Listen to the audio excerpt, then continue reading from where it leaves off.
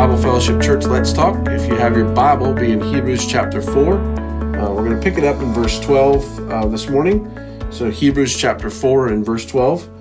For the word of God is living and powerful and sharper than any two-edged sword, piercing even to the division of the soul and the spirit, the joints and the marrow, and the discerner of thoughts and intents of the heart.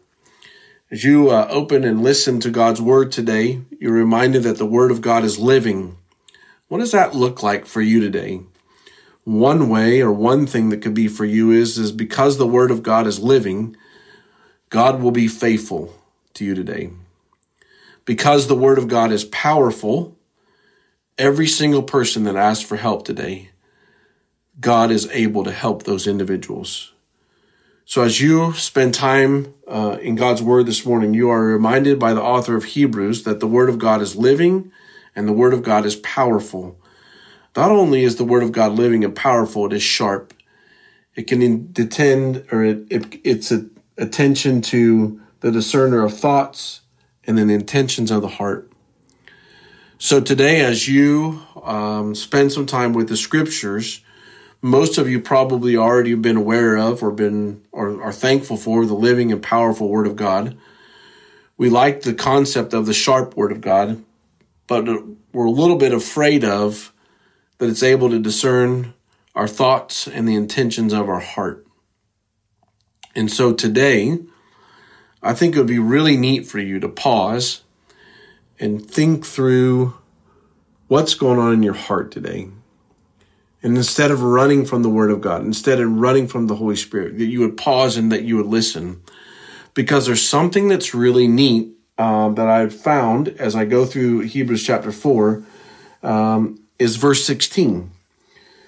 Let us, therefore, come boldly to the throne of grace, that we may obtain mercy and find grace to help in time of need.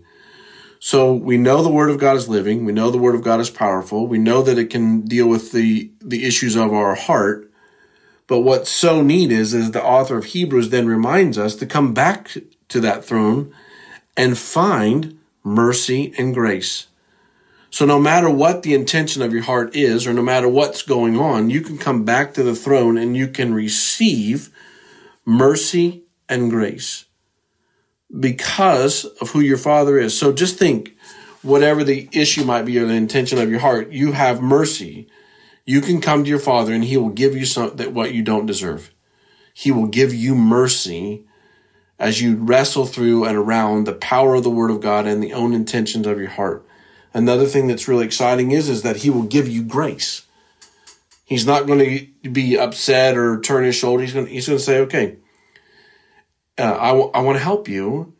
And so we've received the mercy. And now will we come and say, okay, and I want the grace. I want to receive your grace. I need your help in this. In what I've discerned this in my heart. Will you help me? So let's go ahead and be honest. That's where the mercy part will come in, because we already know that He knows. And let's be thankful that He knows. And so then, because He's living, because He's powerful, because He's discerned this to you and He's actually shown you this, then go receive His mercy. You don't have to receive His condemnation. Go receive His mercy. Go receive His grace.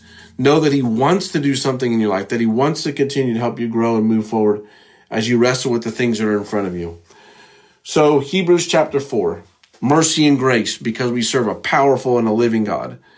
And because we know that He knows the intentions of our heart, let's go ahead and ask Him for help.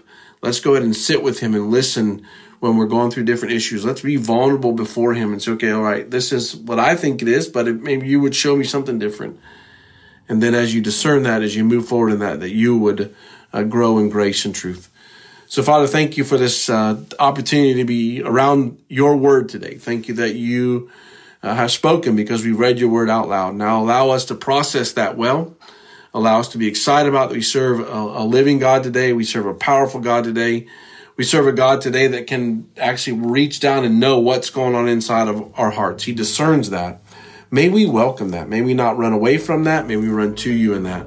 We're excited today, Father, that we serve you and that we get mercy and grace. We thank you for what you're doing in our lives. Continue to use us, Jesus. In your name we pray. Amen. God bless you. Thank you for joining us for this Let's Talk. You have a wonderful day.